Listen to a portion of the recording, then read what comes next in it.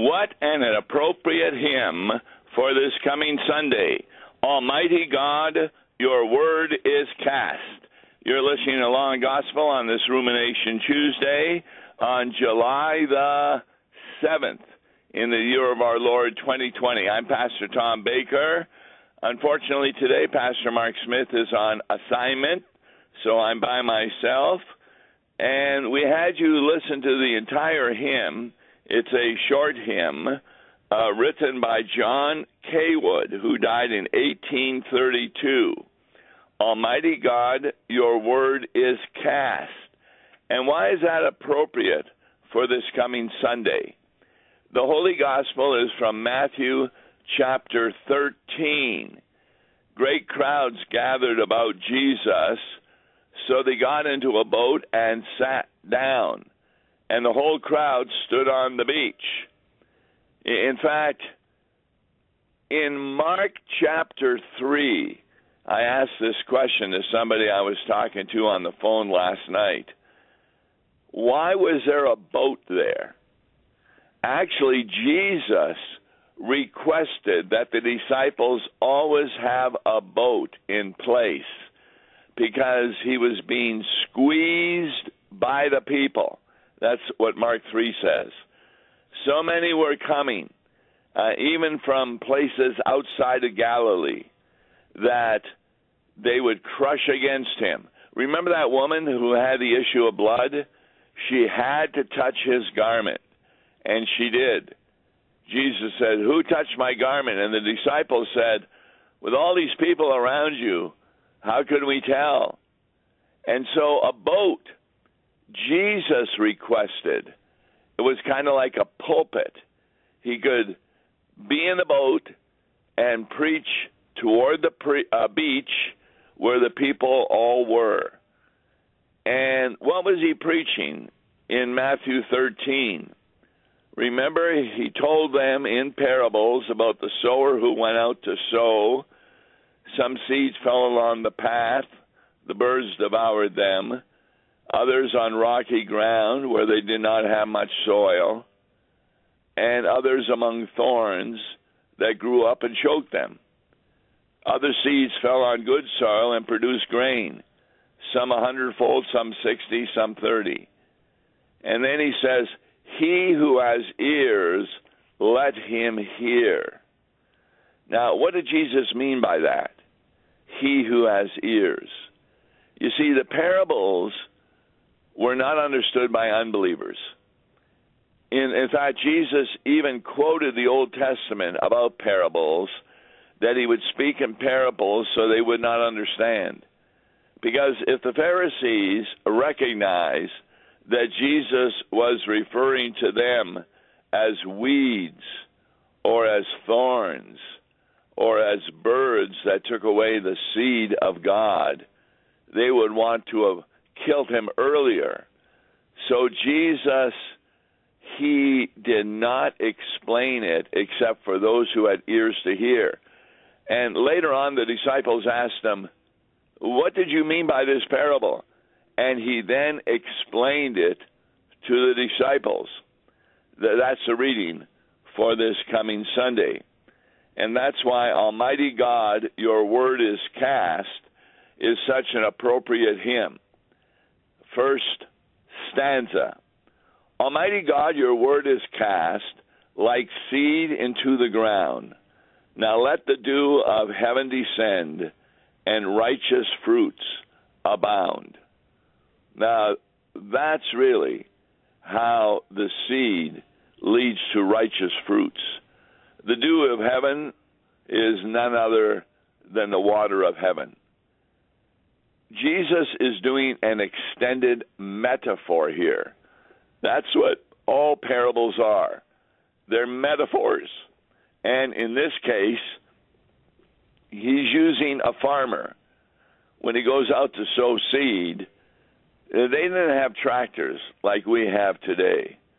I was really amazed when I was at Trinity Orchard Farm helping them out there. I got to know some of the farmers pretty good, and they had these tractors that had computers on them, and they knew precisely where to put the seed. And the reason why that was so important, that at the time of harvest, those computers would be able to harvest the grain much better. And there was a far greater sense of not losing the harvest. Well, in Jesus' day, they kind of threw the seed on the ground. And sometimes the wind would pick the seed up, and it would put it over the walks where people were walking, the paths, or the rocky ground, or among thorns. And Jesus is saying that these elements really represent people who do not have faith and do not recognize the seed of God, which is what? The Word of God. Now, when it talks about the dew comes down and waters the seed, that metaphor would mean that Jesus, as he himself says, he is the one who gives living water. Remember that woman, that Samaritan at the well? Well, I have water that if you drink, you will never die. Oh, give me some of that, she said, not really understanding. And then when Jesus told her about the men she was living with and how many husbands she had, she went back to the village and said, you know, I think I found the Messiah. And they began to believe in her words. Then they went out to see Jesus and heard him speak, and that made them even more sure that he was the promised Messiah that even they had been looking for. So, casting the word as seed simply refers to speaking it to individuals. Verse 2, let not the sly satanic foe this holy seed remove, but give it root on every heart to bring forth fruits of love. You see, in the parable, the satanic seed, of course, would be the birds that come and eat the seed, or where there was not much depth of soil, the sun scorched them and they withered away, or they fell among thorns and the thorns grew up and choked them. Well, what's that referring to? We're living at a time in the United States where many people are being choked by the thorns of Satan. Look at how many disagree with the will of God in sexual areas. How many disagree with the will of God because they're willing to murder their children in the womb. And we could go on and on in talking about the immorality that people are just accepting. And that is part of the problem of preachers today. Preachers, there are actually churches for homosexuals where the so-called preachers there are saying that they are the same as a regular person, that kind of lifestyle is not contrary to the Word of God, even though there are numerous passages in the Bible that God does not consent to such behavior. Now, how can these people do this? Because they are following the lies of Satan. We're all born with original sin, which simply is we rebel against anybody telling us what to do. So when we hear the commandments, oh, that's old-fashioned. And look at how many young people live together prior to marriage. They say that's old-fashioned, that we have to wait to get married. No, it's not. It's the clear word of God that a husband leaves his father and mother and clings to his wife until death do them part. It's not at all unusual to discover from polls that divorces are rampant among those who are not Christian, who don't attend church. Less rampant, particularly among people who attend church on a regular basis. So that's the word of God, and that's the word that we need to keep on preaching. Stanza 3. Let not the world's deceitful cares the rising plant destroy, but let it yield 100-fold the fruits of peace and joy. Now, that last part of stanza 3 is really important, because what is a fruit? A fruit is the result of having a good plant. Like if you have an apple orchard, until the apples grow, there's no fruit. I used to drive two of my best cousins and their father to farms where we would pick peaches. And we would kind of climb up into the tree, pick peaches, and we were paid on the basis of how many bushels we were able to pick. That was an interesting situation, because the farmer's son, he and I got into a kind of a squabble, and he threw a peach at me. It missed me. I threw a peach at him and hit him in the head.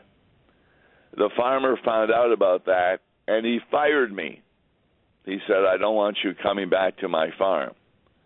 But then the people I was bringing, I was the only one with a car, they talked to the farmer. And the farmer relented and said, well, in light of the fact that you're bringing these people, you can return, but don't be throwing peaches anymore. So I returned, didn't throw any more peaches. His son didn't throw any at me. And it was a tremendous crop that that particular farmer had in his peach grove. So that's how the fruits occur. The peaches grow, the apples grow, the corn grows, etc. But notice what the line says, that when we put the seed of God out, the fruits that we receive from other people then are an acknowledgement of peace and joy. What does that mean? Well, we're moving into the heavenly realm. What did the shepherds say or hear from the angels? Peace be to you. What were the first words of Jesus on the night of the resurrection when he entered into the locked room where the disciples are? Peace be to you. What is that peace? It's not the peace that we have on earth. Jesus said, I did not come to bring peace on earth, namely temporal peace, but peace in the religious realm of the Holy Christian Church.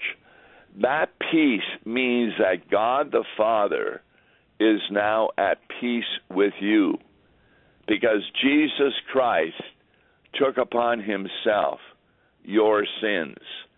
And your sins were what was keeping a divided wall between you and the Father. But when Jesus died and paid for those sins, remember the words from the cross, Father, forgive them, for they know not what they are doing. Because of their unbelief, they didn't realize that they were always going against the will of God. It's just part of human nature. And so the Holy Spirit comes, that was Pentecost, and what happened? You received a new nature, so to speak. It's called the new man, in contrast to the old Adam. The old Adam, Paul says, boy, I'm always sinning. I want to stop from sinning, but I'm unable to do that. I know what I want to do, that's what is new man, but I don't have the ability to do it. Who will deliver me from this death? And of course, Jesus Christ is the one who, by giving us the Holy Spirit, we are now enabled to do fruit of the Holy Spirit. I see a real problem, though, in a lot of preaching that I'm hearing these days. Because of my driving around to 4 different churches now, preaching on Thursday nights and on Sundays, I sometimes like to listen to the radio. And I always try and find a religious station and want to hear what the preacher is saying. And the reason for that is because many people in rural areas don't have Lutheran radio, KFUO, and they can't hear it on their computers at kfuo.org, but they can hear it a lot of times on their regular radio, so they're listening to these other preachers. And I can use what these other preachers are saying to help correct the false notions that the people are hearing in order that they might bear fruit. If you think that you get the peace from God because you finally stop from sinning, you will not have much joy, because that joy will be taken away each time you recognize that you are sinning. So it's important that proper pastors listen to what other pastors are saying who are improper. Now, I did say in a sermon last Sunday that if you take a look at the other religions that are Christian, Methodist, Baptist, Roman Catholic, Presbyterian, Episcopalian, and so forth, I have come to the conclusion that they agree with 80% of what Lutherans teach. And therefore, they do believe in what is necessary to be saved. And what is that? That is that Jesus Christ is the Savior of the world. A lot of people don't think that Roman Catholics believe that, but that is the teaching of the Roman Catholic Church, that our sins were forgiven at the cross. They weren't forgiven by our doing good works. But they did invent something that's not in the Bible. It's called purgatory. And purgatory is a place where you don't offset your temporal sins with good works. And so when the latest pope died, they still weren't sure that he was a saint. Was he still in purgatory, helping to pay off his temporal consequences? No. He was already saved because he was baptized and he did believe in Jesus Christ as his Savior. Now, whether he believed in some of the teachings of the Roman Catholic Church, like the Council of Trent said, that those who believe that you are saved by grace through faith are anathema, well, then there might be a question as to whether or not he would be saved, because those are the marks of the Antichrist. We need to be really careful that we don't accuse every Roman Catholic of being the Antichrist. No, many of them are even unaware of the teachings of the Council of Trent. And I can give you a way to test that with your Roman Catholic friend. You simply go to them and ask them, okay, I'm a Lutheran, and I believe that I am saved by God's grace through the death of Jesus Christ on the cross, not by any works that I have done. Will you therefore tell me that I am going to hell? And I have never had a Roman Catholic tell me, oh yeah, you're going to hell, on the basis of the Council of Trent. There's a lot of ignorance among Roman Catholics in regard to the proper teaching of their church, as is also true among Episcopalians, Presbyterians, Baptists, and so forth. So we're not saying they're going to hell because of some of the things they say. But what I find most interesting, and you can test this out by listening to other preachers, is they're always talking about how we need to change our lives. but they're always talking about in generalities. Well, what I mean by that, and I was helped to understand that by one of our listeners, is they speak about, well, you need to speak the word of God when it is necessary to do it. You need to do a good work when it is necessary to do it. But they don't tell you how to do it. For example, let's say your friend comes to you and says, my daughter is pregnant out of wedlock, and she wants to know if it's okay to have an abortion. What should I tell her? That's the kind of information we need to hear from pastors during sermons, where they can make what we believe relevant in order that people can understand that a lot of what they believe in is contrary to the will of God, and help them see the biblical point of view. So stanza 4 of Almighty God, your word is cast. So when the precious seed is sown, life-giving grace bestow, that all whose souls the truth receive, its saving power may know. That's almost a quote from Matthew 13, where Jesus says, he indeed bears fruit and yields, and says in verse 9, he who has ears, let him hear. What ears is Jesus talking about? He's talking about the ears of faith. It's really interesting to go over the parables, because there's always two ways to understand a parable, the wrong way and the right way. For example, in Luke 15, we have the parable of the lost sheep.